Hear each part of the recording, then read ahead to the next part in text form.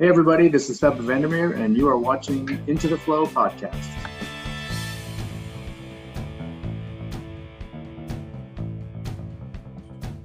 All right, welcome to the Into the Flow podcast. We're here today to talk with Jersey, Josh Cronin, and we're so glad that you could join us today and have a discussion about who you are and your role in the industry. And Sarah and I met you at the huge convention. I think it was in Branson, right? Yeah. Some of these huge conventions blur together. So I'm remembering a bunch of different window cleaners that I met, and I'm just trying to keep track of which one at which convention. So, but anyway, I wanted to let our viewers or listeners know that you currently run the WCR Nation. It's a podcast on YouTube, right? And podcast platforms. Yeah. And other podcasts. So what other platforms are there? We're everywhere. So SoundCloud, Soundbeam podcast.com, all those, just anywhere you find podcasts, basically. Okay. And you have, and correct me if I'm wrong, you have 169 episodes? Almost, actually. Yeah. Yeah. By the time this airs, probably. Yeah. Okay, cool. And you were saying that you're going to get out there and you're going to do a bunch of shows between now and the end of September? Yeah. So we're doing 11 different podcasts and shows and stuff just to kind of get back out and prep for fall. Fall's our busiest time of year for a lot of window cleaners. So kind of get my face out there some more and see if it can help. Are there some topics that you're shooting for that you're trying to address in particular? Because I've listened to a lot of your podcasts. I'm like, what else can you possibly want to talk about? There's a lot of stuff that you end up talking about more than once, because in window cleaning, as much as we feel like, it's this giant industry, it's not really. There's not really a ton that is in the industry that is specific to other ones. And having, when you talk for a long period of time on a certain subject, it has to be something you could talk a long time. People are like, oh, you should do an episode on stack ladders. It's like, well, that would be a really hard 30 plus minutes to do on just one item like that. So, yeah. So on that note, I did want to ask a little bit more about you and how you got into the industry. You have a podcast that talks about who you are, and you kind of go over your history briefly, but I was wondering how you got involved in the industry. What were you doing before and how you gravitated to windows? Yeah. So I started my window cleaning business about 15, 16 years ago now, something like that. And I got into it kind of as a side hustle, like anybody. And I had a full-time job at the time. And all of a sudden I did a home show, and the home show did really well for us. So it was like, well, I could keep going to my job that I'm making X amount, or, my real job is getting in the way of my hustle. And that's kind of how I decided to take the leap into window cleaning. So what were you doing before? And who introduced you to the side hustle? How did it occur to you to take on the side hustle? Yeah. So I was actually in banking. I worked for a credit union. I was a senior collector there for maybe 6 years or so, something like that. And I had time off from my work, and my brother had owned a painting company at the time. So I said, hey, I'm bored. I got time off. We didn't do what we thought we were going to do in the vacation. Ended up, my wife had to work. And I said to him, I'm like, hey, let me just hang out with you guys during the day. So we happened to be on a job, and the guy handed him a bottle of Windex and a squeegee and was like, hey, can you clean the windows when you guys are done painting? And he gave it to me because I was like, just there to hang out basically. And I liked it. I got done with it. I'm like, man, that was kind of fun, right?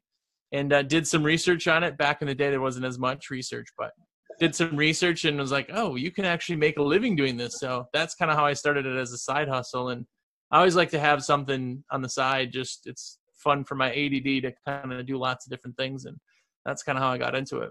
Yeah. I think I don't even know what my side hustle would be from window cleaning. I mean, it has enough intricacies and variations and offshoots that I feel like it it tends to just capture my full attention. I was in the environmental field before, and I was working for the city of Dallas. I was working in the water utilities as an environmental guy, safety and environmental. And then I was also waiting tables, and I just like, you know what, I gotta find a better way to support the family. So I was talking to my dad, and he's been a window cleaning.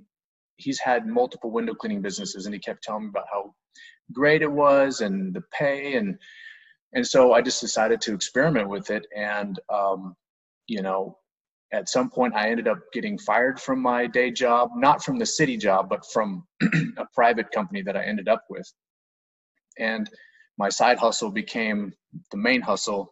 And then the restaurant job was like something that I had to use to kind of help make that transition.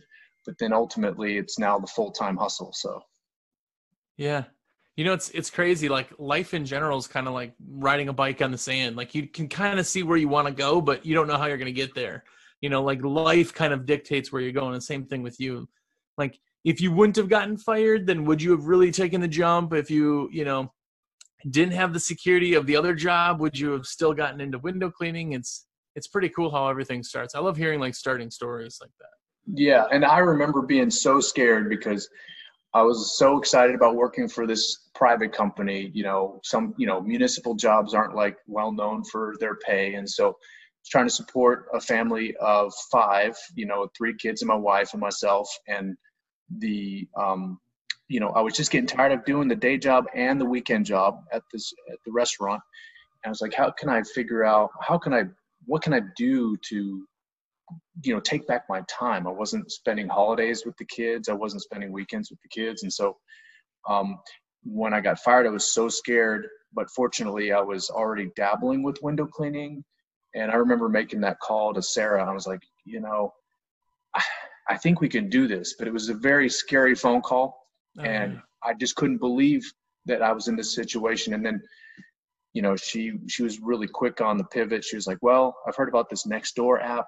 Let's go ahead and get the name out there. And I think we were one of the first, to start messing with Nextdoor, at least in our area. And that really kind of one job led to another job. And it was like, wow. I remember being excited and very nervous at the same time. And you've got 2 kids also. You said you have a 14-year-old, right? And an 11-year-old, 2 girls. Yes. So I've got a 14-year-old as well, and I have a 12-year-old. So. Oh, nice. Yeah. Yeah. I'm telling you, like anybody who's like, what should I do? How do I get into business? Like the hardest step you'll ever do is taking the first step. And like having a spouse that's like, okay, we're doing this, like that's huge too, because a lot of people get held down by that. They get held down by the lack of security, so it's scary, but yet it's like it's a necessity to kind of make it to the next step. It's the hardest part of business. Well, and you liked it enough to stick with it for 15 years before you sold it, 15, 16 years. And I was listening to your episode about how you sold it, and I'm still trying to wrap my mind about how that works. But I was just wondering, like, sales, you started this podcast and you work with WCR. How did that relationship come about, and how did you get into sales, going from banking to window cleaning to sales? Like, how did that happen? Yeah. So, being in window cleaning for so long, I've done other little kind of shows, and I always like helping people. Like that's fun to me. Well, when I moved, and that's the reason I sold my company, I wanted to move south, where it's not so cold as it is in Wisconsin. But when we moved south, I was still kind of consulting for my old business. And I had a 4-year consulting kind of deal worked out with them.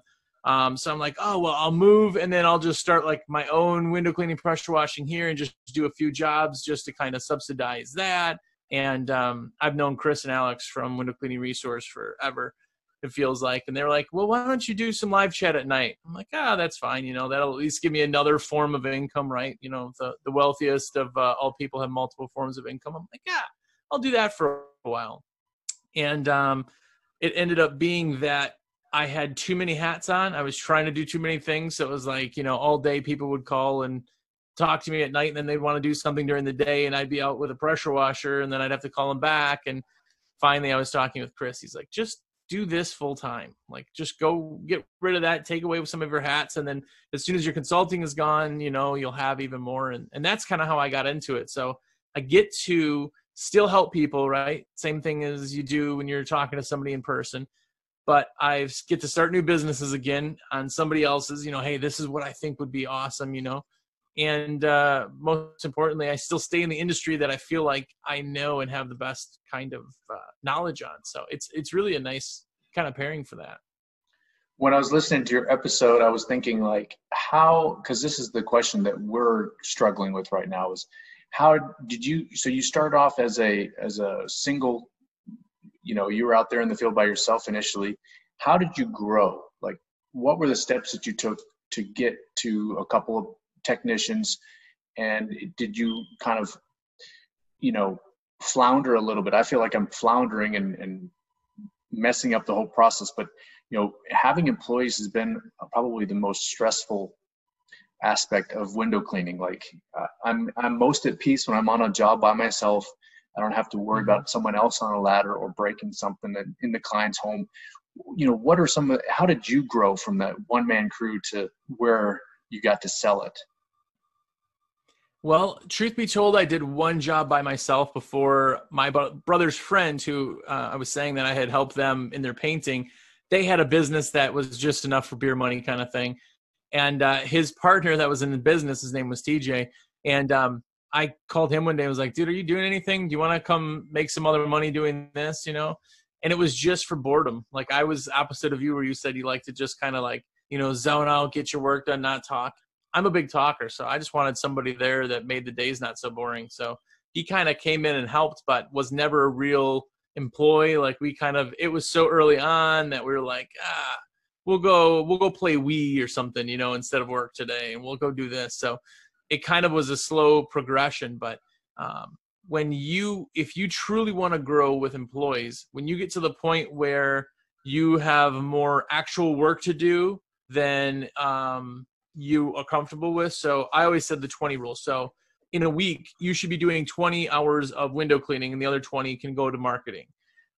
If you start getting over that by yourself and you're growing, then you can bring on somebody else. You start getting 30 hours, 2 people, that 30 hours will be 15 hours. So it's hard to get an employee then at 15 hours. So then you have to wait to 40 hours. Once you have 40 hours with one person, break it into 2. Now it's 20 per person. So it's kind of, as you start getting more work than you have time to do with doing everything else, that's when you start bringing employees on. And they will always be the hardest part, because now you have somebody else's life and livelihood in your hands. You talk Right. about kids, like if COVID happened, and the biggest people that were hit with all this was people that had employees, because then they say, okay, I have 5 families, right? I have 15 kids. I have, all this stuff that is under your umbrella. And now all of a sudden I can't provide work for those people. Like, that's the hardest part, is people, you see a lot of it too, and guys that are running multiple crews and things, that they're just like,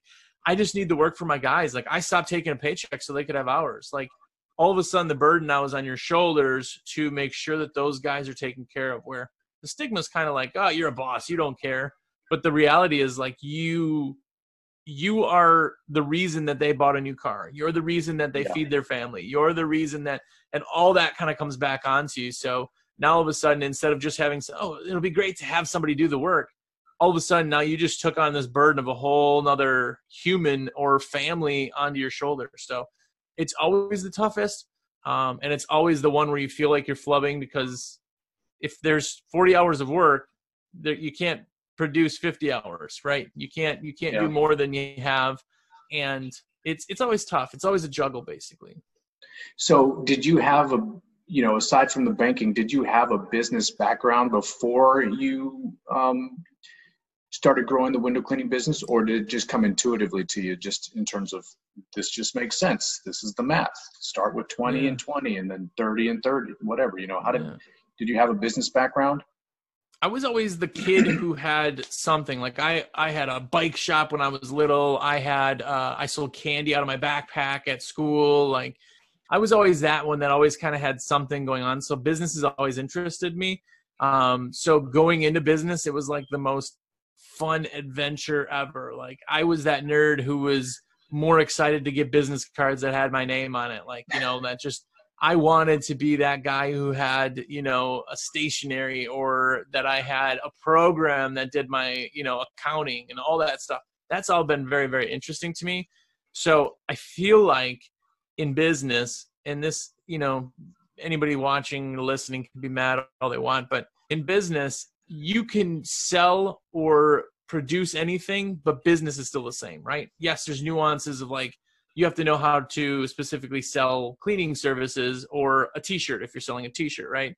But the structure of business, right? Like how to structure business, how to delegate, how to kind of run that side, I think is no matter what industry you're in. So it was pretty smooth for me.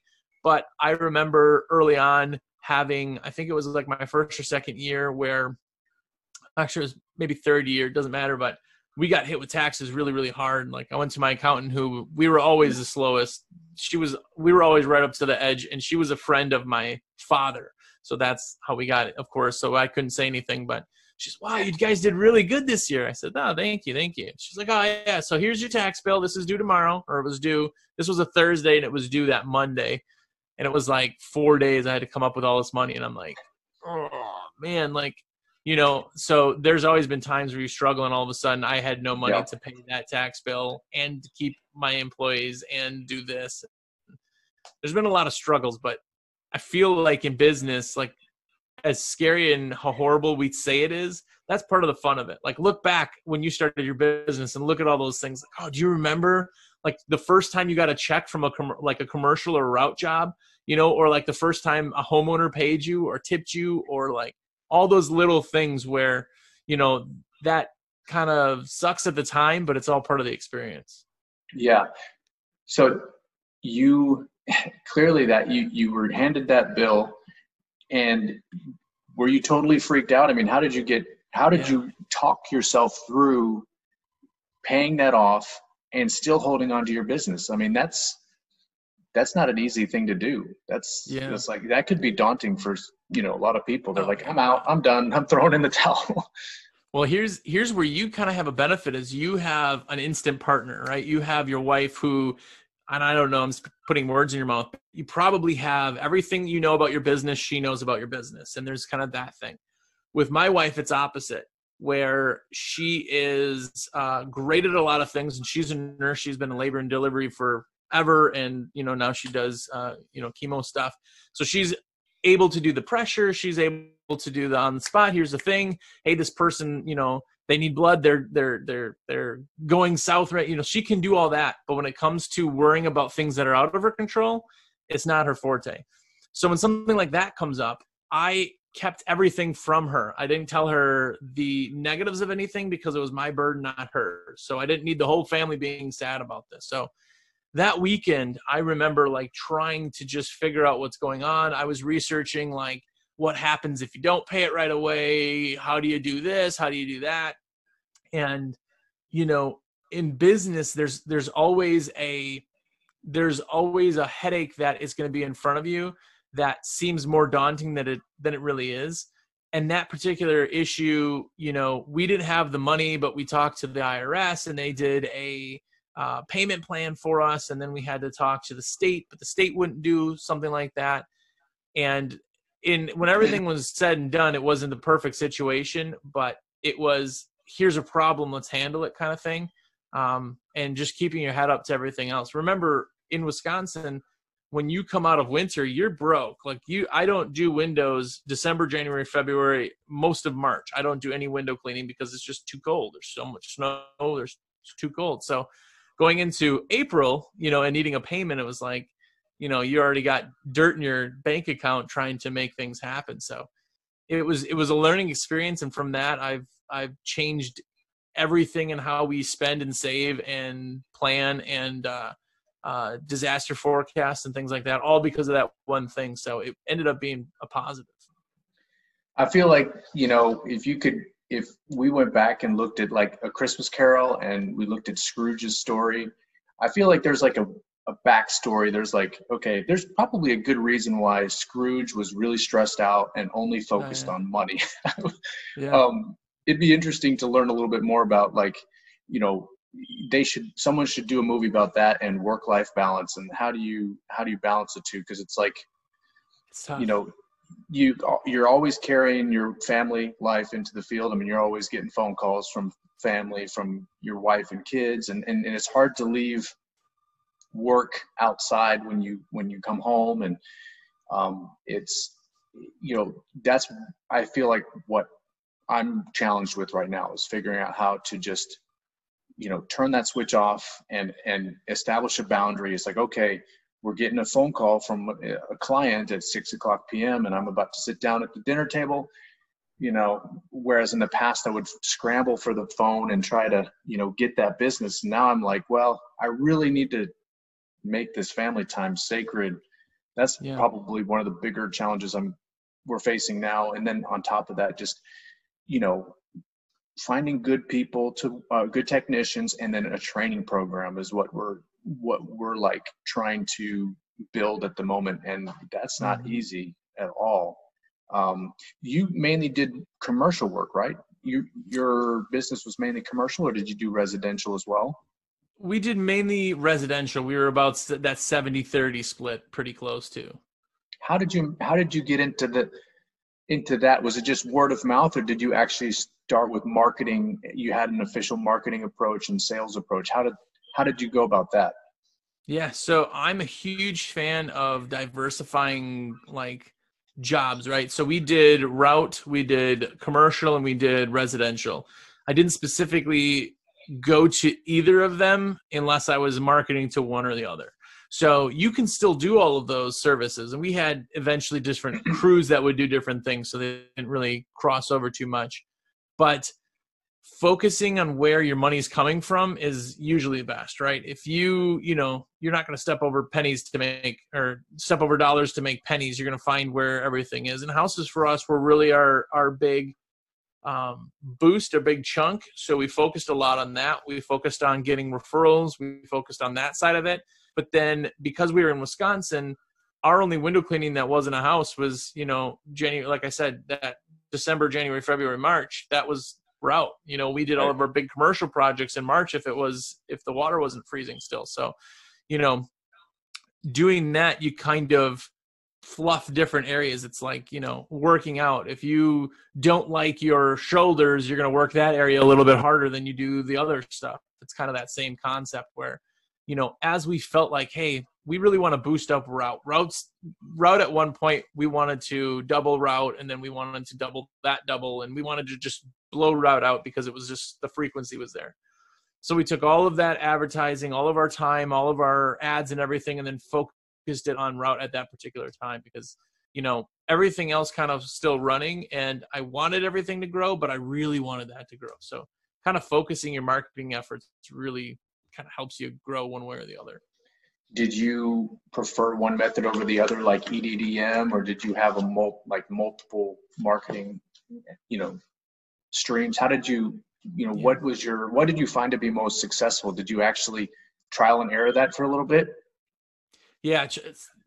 The hardest thing in marketing in general is, and I just did this, so I have to do a lot of Facebook stuff with what I do with WCR. And one of the guys in one of the groups had posted a flyer, and it was really busy and hard to read and everything. And he said, "What do you guys think?" And I thought he was really looking for an answer. I said, "It's a little busy, you might want to clear things." Well, of course, he goes, "I like it. It's great." Okay. So here's the thing in marketing, right? What you do is what you like. If you created the Into the Flow logo that's behind you, if you created that, you love that logo. And the reason is because you created it, right? Otherwise, if you didn't like it, you wouldn't have done that, or you would have changed something. So the same thing is in marketing. When you create a marketing piece or an ad campaign or an EDDM flyer, or you do anything, you're not your target market. It doesn't matter what you think, because I'm not paying for window cleaning. I have to get that to my target market. And the only way to do that is to split test. So split testing is something people really, really hate to do, but it's super, super valuable, because if you look at this, like the science and like the mental side of sales, the color red triggers something. The color blue triggers something. The color yellow triggers something. All of those trigger something different. So how do you know that the red background is the one you like? Because you like red. You know, how do you know that the yellow background's speaking your message? Well, I like the way it looks. Okay. But split testing it, I mean, we've done split tests even down to the color of backgrounds where we did a blue and red one. Hey, red was more people called on the red flyer than the blue one. Everything else was absolutely the same. The only reason to find that out is to do split testing. So it was super, super hard for dialing everything in, but that's your job. You know, the business you have may last you, 30 years. Start split testing now, and eventually after X amount of years, you go, hey, guess what? Red always works better for us. You know, that picture, our people are more dog people than cat people. So don't put cats in the, like little things like that you tailor and you kind of find out what works. And eventually when you talk to these big guys who say that their ROI on mailers are 3%, you're going, how the heck can you do that? It's because they split tested for the past 10 years and they found out in their market and their people, this is what works. That's why they put that out. So it's the long game, really. I have never heard that split test. I've never heard of split testing before. Really? And do you discuss that in one of your WCR Nation podcasts? I need to go back and listen to that one. Do you remember what episode that was? Probably not. I don't. That's out of 169, out of 169 episodes.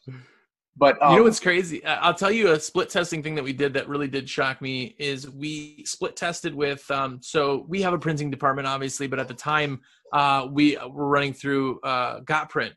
GotPrint makes some amazing, actually here, I'll show you, like full color, super glossy, these like nice thick card, like that piece to me, I feel like, that's so nice, right? And then I got to thinking, well, if I'm sending this out and my return is not that high, why is it?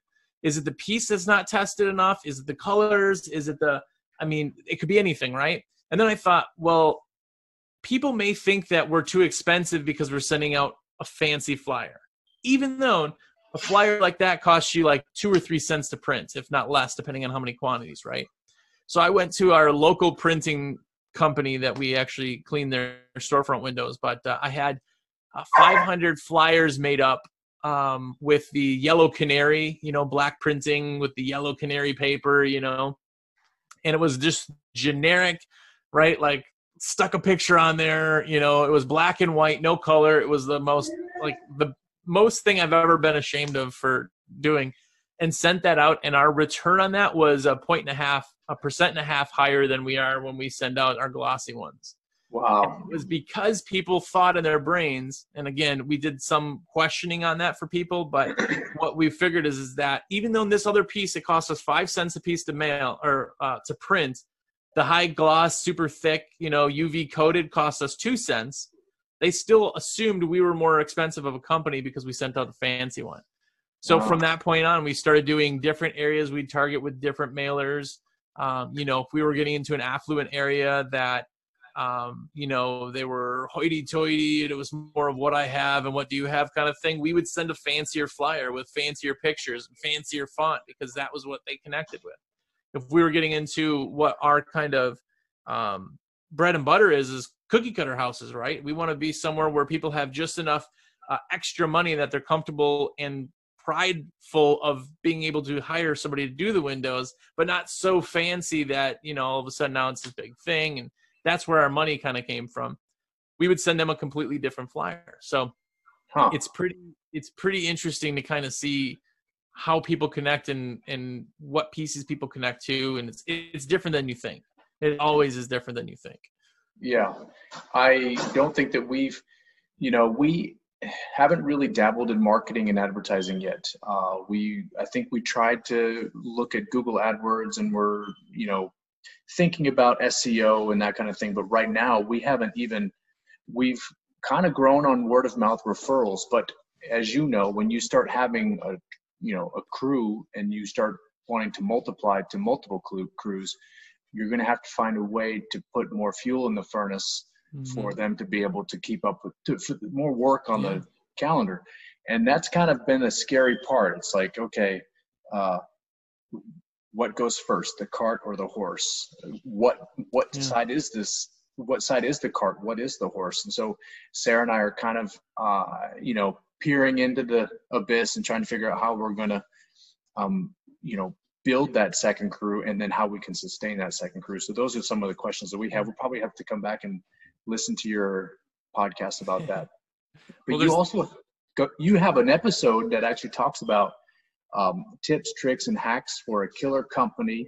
You also talk about selling route work on one of your podcasts, and then how to bid, which those are on my to-do list to listen to. But I was really curious about the one regarding running a business through coronavirus, because did you put that one together before you sold the business or after, and you just kind of went back and looked at how you would do it? Like, what was that like when coronavirus hit? How did you keep things going? Well, through that, I did not own my business with coronavirus in general. I did go through the housing collapse in 2008, 2009, that kind of time, but we did go through it with WCR, because obviously on a testing side of things, nationwide companies, some companies say in Utah never even shut down, but other companies in Boston are still feeling it. They're still having a terrible time. So to kind of see it all over there across the border, you kind of see what people do and how it works and all of that. And a lot of this, it's economics in general, which is a super boring topic. If you're not really into economics in general, the word economics is as boring as bulls and markets and things like that. But the whole idea on anything, why before an election do the stocks always drop? Why when a housing market did what it did, why did the markets drop? It's all uncertainty. And uncertainty is why we didn't have work for a while. In coronavirus, all of a sudden everybody goes, hey, guys, just so you know, we're shutting the world down right now because this giant virus is coming in to kill everyone. That's how the beginning of this thing started. And everybody went, okay, right? But they didn't know, okay, when are we going back to work? Are we ever going back to work? My dad right now is still off work because he does trade show exhibits. He works for one of the big trade show houses. He's still not working because there's no trade shows, right? So you didn't know, or your customers didn't know, am I going back to work? When am I going back to work? Is it going to be the same work? Am I only working from home? Am I going to have to sell my house? How am I going to pay my mortgage if I don't? There was so many uncertainty things that people weren't comfortable going, I need window cleaning, right? But as it kind of went on, after the first month, and then all of a sudden places kind of started relaxing a little bit. Okay, we're doing this. Oh, we can see the numbers now are coming in like this. So, China started dropping in their numbers, and all these things started coming in. People started grasping and being able to envision what this mysterious thing was. Okay, well, it seems like we're going to be out of work for another month. Or it seems like we're going to be out of work for maybe another 2 months, but now we're getting government subsidies. We're getting our unemployment. There's blah, blah. People are now comfortable. As they started getting comfortable and them being in their own houses, they start hiring services like, these windows are horrible. If I'm going to be here and now I'm working from home, I'm going to get our windows cleaned, right? So as people started getting comfortable, it started coming back. And then everything paired together is why everybody seemed to have such a big boom right after everything went to crap. And that was because of that same thing. All of a sudden people were like, okay, now we know what's going on. We're certain of where the economy is going. We're certain of where our job is, or that we're going to make enough money in unemployment and everything else. Let's go and start doing these services again. And that's kind of where that whole rebound kind of came from. So you talk about sales in a couple of your podcasts. I was curious, it sounds like sales was your thing, but it wasn't called sales initially. It was more like you like to help people. And sales is like that language that allows you to connect with people, identify what they need, what they want, and how you can help them, basically. And so it sounds to me like it's not much of a mental switch for you. You're like, this is what I like to do, because that's all sales is. You're helping people. Yeah. For me, it's been a little bit more challenging. For some reason, there's been this, I think negative is a strong word, but sometimes I view sales in a negative way. And so for me, I know that I've got to figure out a way to turn that switch in my brain to just acknowledging that you're helping someone, you're meeting a need. And so we're like, you know, we're like you, mainly we have residential, but I wouldn't even know the first thing about getting route work. I wouldn't even know, like knocking on someone's, you know, storefront saying, hey, looks like you could use, you know, looks like you could use some professional window cleaning. Like that would kind of, that part makes me nervous. Well, so here's something to kind of go off of that too, is if you saw a little kid, 2 years old, you're at a party, right? All of a sudden, the little kid goes sprinting off towards a busy road, and you see cars going. Nobody's noticing this little kid, but you see it. You would do everything in your power to knock people over, to catch the little kid, stop them from going in the road, because you knew there was only one ending to that. That's great. And that was 100% the thing that you needed to do. You're 100% sure that there was no questions, right? Anything in your way, you would end up done. You would push people, little old ladies, out of the way to save this little kid, right? Well, that's kind of sales, is that if you actually believe in your company and you truly say, you know, my company is the best company. I'm going to be the best window cleaner that you have. I know that what I do and how I treat my customers and what I do, I know that that's the best. Then sales is easy, because then you're just explaining to people why you're the best. You know the answer already. If you're ever, oh man, I don't know, you know, like it's hard in the beginning on big jobs too, where your first $10,000 job, you're going, oh man, that's just too much. Well, it's because you're not sure that they're happy with the 10,000. It's not that you don't think that your job is going to be the best job. It's not that you're not 100% confident in your services and what you provide. It's that you're not sure about what they're going to think on that other side. So getting over the mindset of just sales is explaining things to people when they ask questions and letting them make their own decision. That's kind of what sales is. You're selling yourself, you're selling your business, you're selling your window cleaning and services. You're just explaining it to people. You know that a storefront, if you walked into a restaurant and the windows looked like a horse sneezed on them, you probably wouldn't eat there. Like, you know that. So knowing that they need to have their windows so that they have a good, clean look, it's easy. Yeah. We actually just submitted an estimate for around that amount for a larger commercial property. And, you know, that particular size estimate, I still haven't gotten used to submitting. Like, it's still like, you know, I'm really nervous about hitting the send button. But I imagine go ahead. How much did the building, like the complex that you bid, how much do you think it cost them to buy or own or make that or build it? This particular complex is in the realm of, like, I wouldn't even know what to guess. Like, it's huge. It took me maybe 30 minutes to do the complete walkthrough, just to do the walkthrough. They've got a security guard. They wanted us to look at 4 different buildings.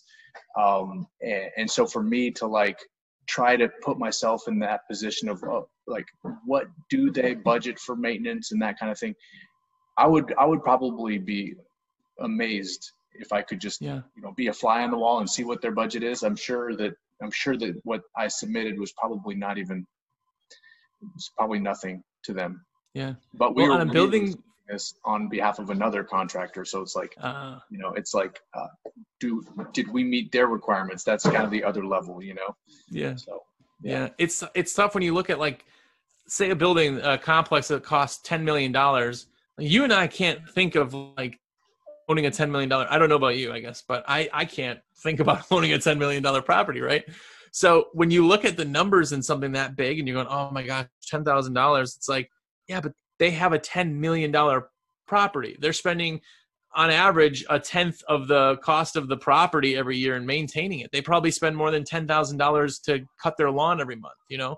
So there's a lot of things that go into it where we get stuck on numbers and we get stuck almost selling to ourselves. Like, $10,000 is more than I would ever pay for windows. But for them, they're like, yeah, okay, cool. Yeah, that's where we need to be. And, you know, sometimes it really depends on how you frame the question. So this isn't directly related, but for some reason, when you talked about that, I was thinking about office space. So at some point, Sarah and I want to get a legitimate brick and mortar office space for our, you know, to have all of our equipment, to get it out of our garage, to have a training area, to be more official and legit, I guess is the word I'm looking for. But, when we were talking about it, we were just thinking, well, that's going to just be another monthly expense. That's going to be, I don't know if we can afford that right now. And then we just started having a conversation about, okay, well, right now, here's how much time our team is currently spending on the road, driving from their house to our house to pick up a work vehicle, then spending another, hour and a half to 2 hours in traffic, just getting to their first job. And at the end of the day, returning. And then when you start putting the numbers in terms of productivity, you start to realize, well, geez, if they were 20 minutes closer to their job every day, then it almost pays for itself. Yeah. That's just an interesting switch. The question that you ask determines the outcome. And it's just weird how 3 to 5 years into the business, we start thinking that way, so that's one of our big projects, is looking at an office space to see. And now it might be a good time for us to look at, space, because it's, people are working from home. So it might be the best time ever.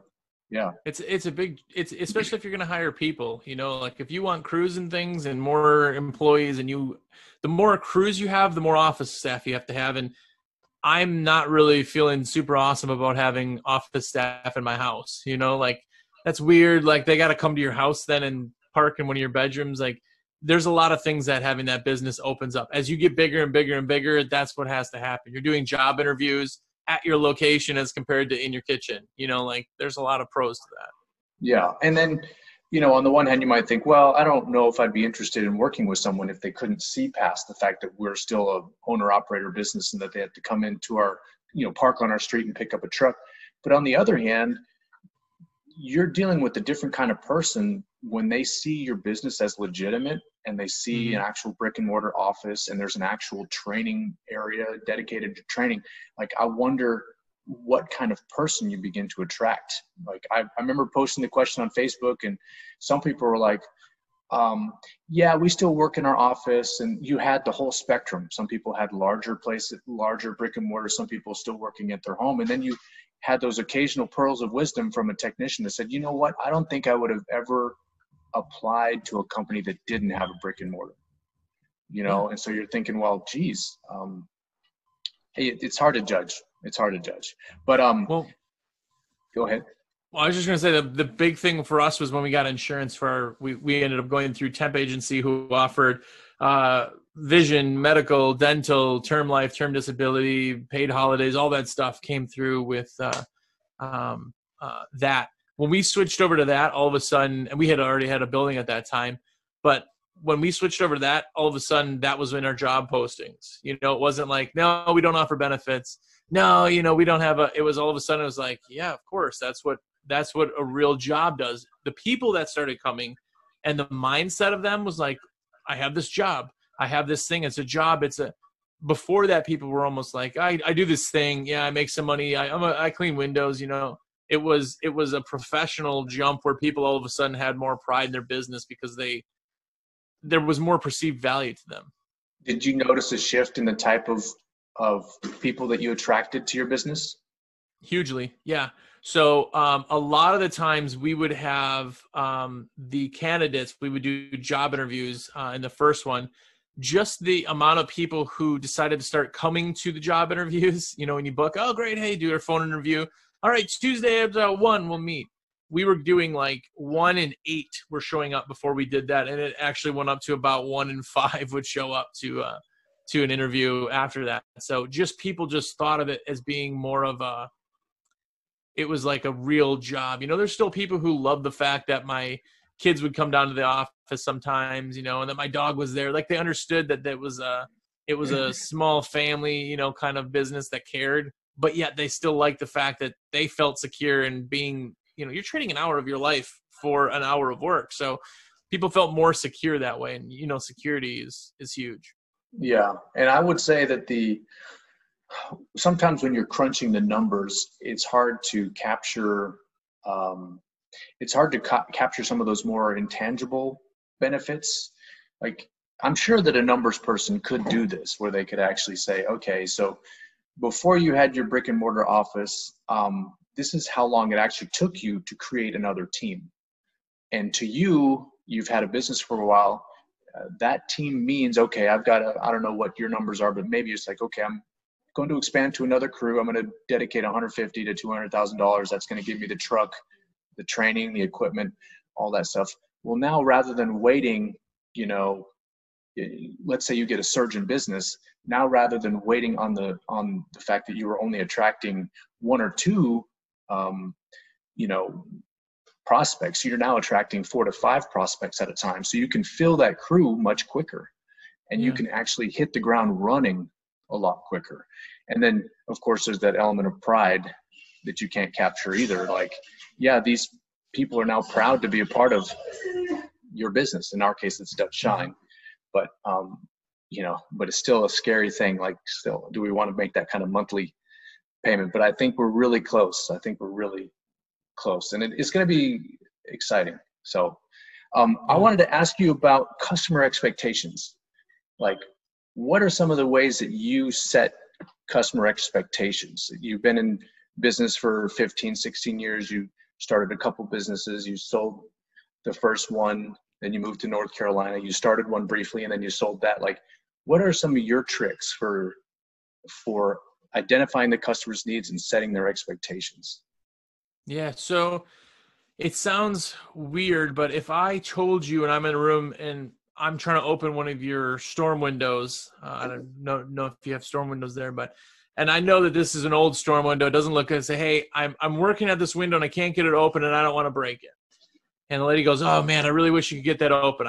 I can try a little bit more, but there's a chance that I could break this window. That's okay. Let's see if we can get it done. And I start working on it and I break the window and I go, listen, we tried, you know, I was careful, but I broke that window. The person is going to say, oh man, well, all right. Well, we tried, right? You just broke someone's window and they're completely okay with it because they had the expectation. They knew what was going on. So I'm a really, really, really big fan of over explaining and over, I guess, letting people know their expectations of what's going to happen. Like when we get to a job, okay, today we're doing outside only. So that means that your outside frames are going to be done, but we won't open the windows or anything like that. You chose not to get screens today. The person goes, oh, great. Okay. Yeah. When I'm done with that job, no one over go, hey, you know what? There was like, you know, water in the inside sill, or hey, the screens were still like, they knew right out of the gate what the expectations were. And it sounds weird because you're like, well, they should know that. Yes, yeah. But a lot of people don't get windows cleaned, or it's just anything. If you go to the mechanic, they show you everything they're going to do before they do it. And it's so the expectations are there. Like if your car just breaks, it doesn't work. It doesn't matter what that price is. It's once you understand the price, you're okay with it because you need your car back. That's where the expectations come in. If you don't meet expectations in any aspect of your business, that's when you get a bad review. The only reason you get a bad review is because some expectation, either quality, staff, never price, because we talk about price before, right? Those are the big problems. Those are the big reasons that people will then get called, hey, you know what? We had everything done and there was still, you know, the back patio just, it looked awful. And you come back and go, well, yeah, that was travertine, whatever, tile, right? That never looks great when it's done. You actually it's clean, but it doesn't look great. Well, I didn't know that. It just doesn't look clean. You know, if you would have explained that, then they would have known, you wouldn't have had the bad review. Yeah. You know, usually the ability to communicate to a client customer expectations and setting customer expectations, usually that process is informed by a series of bad occurrences that you didn't take the time to do, or you didn't know that you needed to explain that. Like we had recently a 1-star Yelp review, and it was from a client who we wrote out everything in the invoice or the estimate. You know, here's how much it's going to cost. This is exterior only. This is what our technicians are going to do. And then come to find out, she was very upset to learn that that we didn't do in and out. For some reason, when she looked at the estimate, she saw, oh, they're going to come and clean in and out of my house for this price. And, you know, it turns out there was just exterior only. And she was furious when she realized that. And even though we had communicated several times, so part of it's like, okay, how what could I have done differently? And we acknowledge that in the response to the Yelp. It's like, okay, well, we communicated this, we communicated that. We're not exactly sure what we could have done further, but let us know if there was something we could have done further. Have you ever had that situation where there was just a misunderstanding in terms of in and out and pricing? How did you handle that? Yeah. So a lot of times, again, from that little experience you had, you're going to probably change. Okay, well, when we talk to people, we're going to do this, right? You're going to get something from it. And that's the same thing when you have any issue that comes up, you either have it be a mistake, which means you've learned nothing from it, or a lesson if you've learned something from it, right? And I've had a lot of lessons where people have come to me and I've done bidding over the phone, and there was a time when we used Responsibid, which I love Responsibid, but I had put pricing on there and somebody did, it was like 12 windows. I'm like, oh, it's a little job, whatever. We planned it. We got there and there was like 52 windows. I don't even know what the person was thinking. I don't know any of that stuff. But what we say is when we get to a job, and we knew as soon as we pulled up, like, this is not right, something was wrong. So we explained to them, hey, on the form, you said you had 12 windows, but there's actually 52 windows. And she's, oh, well, I thought it was this and this and this. I said, well, we can do two ways of that. We can actually do just 12 windows because that's what you thought you were paying for, right? That was your expectation. Right. Or we can do everything and it's going to be this price, or we can do any variance in between. Giving them options. It's not a yes or no. It's not a I'm mad, I'm happy. It's okay, well, here's your options.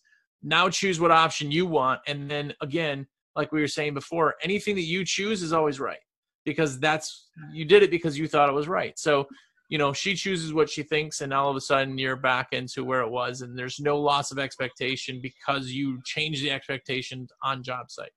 I like that approach. I hadn't really thought of that. I hadn't really thought of, like, for me, I would have been cringing at the situation of having to say, just so you know, this is what your estimate actually included. It didn't include this.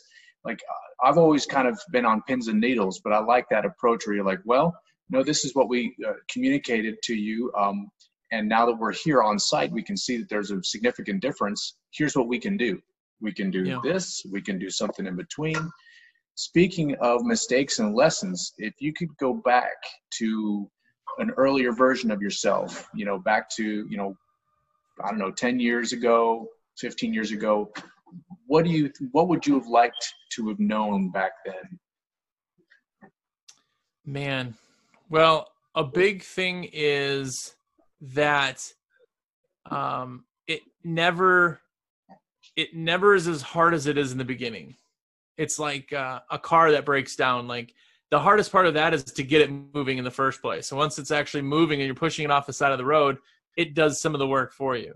So in the beginning, it's just night and day hustle. You're just you're slamming your fist against the wall to try to, like, get this thing going, and then all of a sudden something kind of happens that's good, but then you're going back to doing this, and it's never as hard ever again as it is in the beginning. You'll always have issues. It'll never be a piece of cake. That's why, we all lose our hair and go gray, but it never is as hard as it is in the very, very beginning. I think a lot of people lose. That's why people quit doing it in the first place. They do it for a little while and go, yeah, my customers, my area, it's too saturated. There's too many people in my area, it just, it kills you. It's hard to keep that, that perspective, that outside of the box perspective. And it's easy to be, like, really focused on the granular, being able to zoom out on occasion and just try to keep things in perspective is not an ability that everyone has. And sometimes it shows up later after you've already been in the business for a while. So yeah, that's definitely a hard lesson to learn. Sometimes we still freak out when on occasion we break a window, or on occasion we make a mistake, but then you just have to go with it, and it's not the worst that can happen. And so that was one thing you would go back and tell yourself. What are a couple of other things that you would teach yourself, your earlier version of yourself? I would hustle more in the beginning, because in the beginning it was like, oh man, I made $200 today. That's crazy. That's more than I ever made, doing this, or whatever the dollars were. If I would have known now that if I would have hustled, I tell people, if you work 8 hours a day, every day, even if you don't have 8 hours of work to do, you're going to be that much farther ahead, right? A lot of us go, well, I had an hour of window cleaning today, so I watched some TV and I did this. And it's like going back and having that extra hustle there to go, hey, I had an hour of work, but I did 7 hours of like cold calling and marketing, and I worked on my business that 8 hours.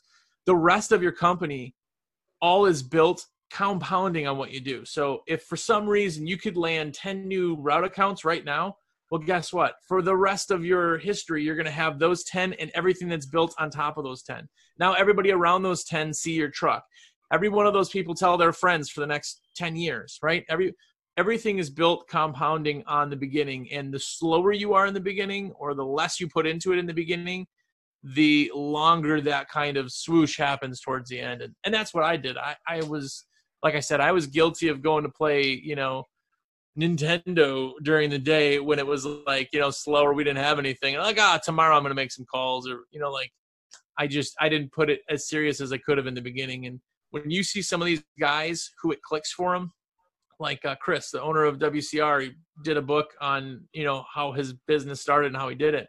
Like one day he realized, hey, if I did this job, if I could just sell another one of these jobs, I would double my income. I would earn another $80,000 a year if I could just do that. So all of a sudden, when that clicks in your brain, then all of a sudden you change your mindset and everything that comes with it. And the rest of your company for the rest of history is all built off of what you did in the early stages. So that, so that's pretty valuable, because I think, we don't think about what that hustle looks like necessarily. You don't really think about the numbers. And if you just were able to focus a little bit more, I know there's a lot of things I can do right now to improve my hustle.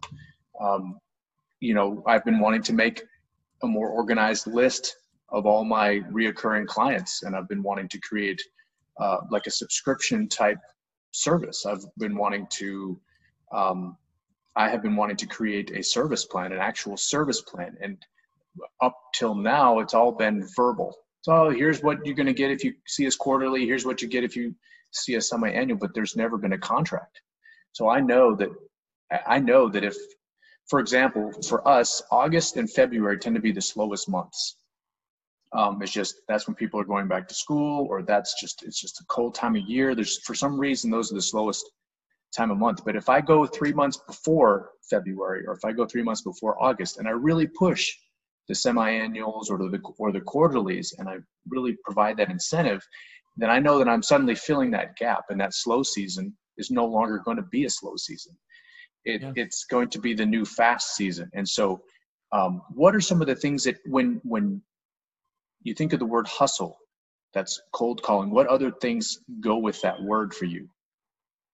Well, hustle is like, in my brain, everybody gets demotivated, right? Like, route is really hard to sell. Like, if you are out there door knocking, it's like selling vacuums. Like, you're going to get 10 no's to 1 yes. Like, that is the truth.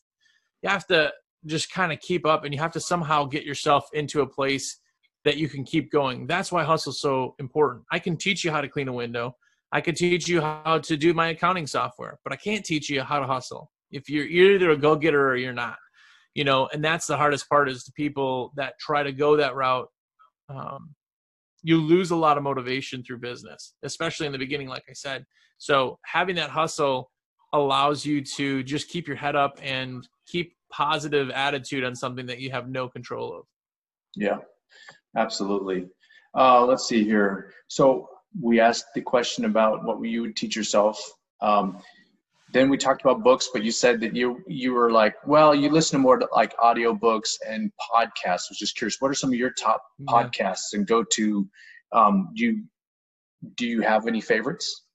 When I've switched, I have a lot of audio stuff because of my business ADD, like everybody's got.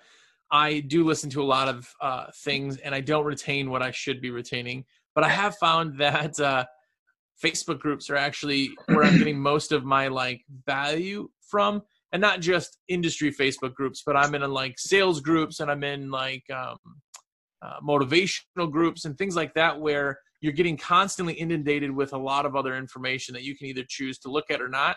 And that kind of helps my brain. And I think a lot of stuff comes into theory and kind of bettering yourself from all of that. That's my replacement for books, really. Yeah. I like listening to, sometimes I'll listen to the news, but I've, like many people have gotten burnt out on the news.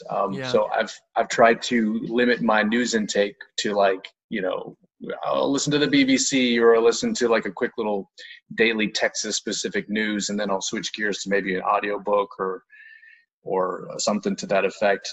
It's weird how sometimes like I'm way more physical. I'm not a very cerebral person. So like when I go back to a job that I hadn't been to in about a year, I'll actually remember, I don't know if it's because I put a lot of physicality into the job, but like I'll remember what I was listening to during that job.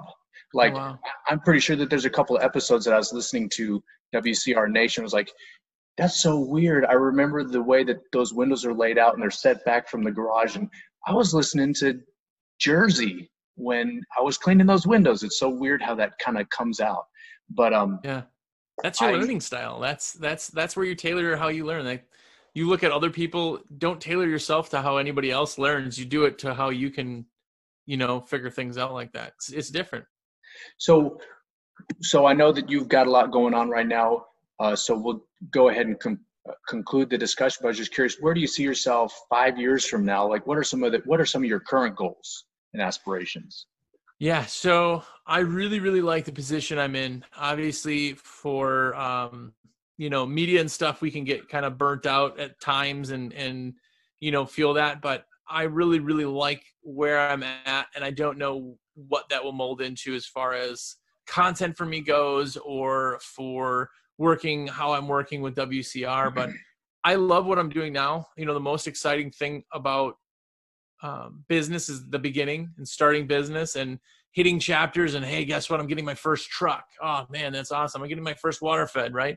So I get to experience that all the time. So like every day there's people that I get to feel like I'm actually doing something, and I don't know. I really like where I'm at, and I have not thought 5 years ahead to where I want to change or what I want to change, I should say. Yeah.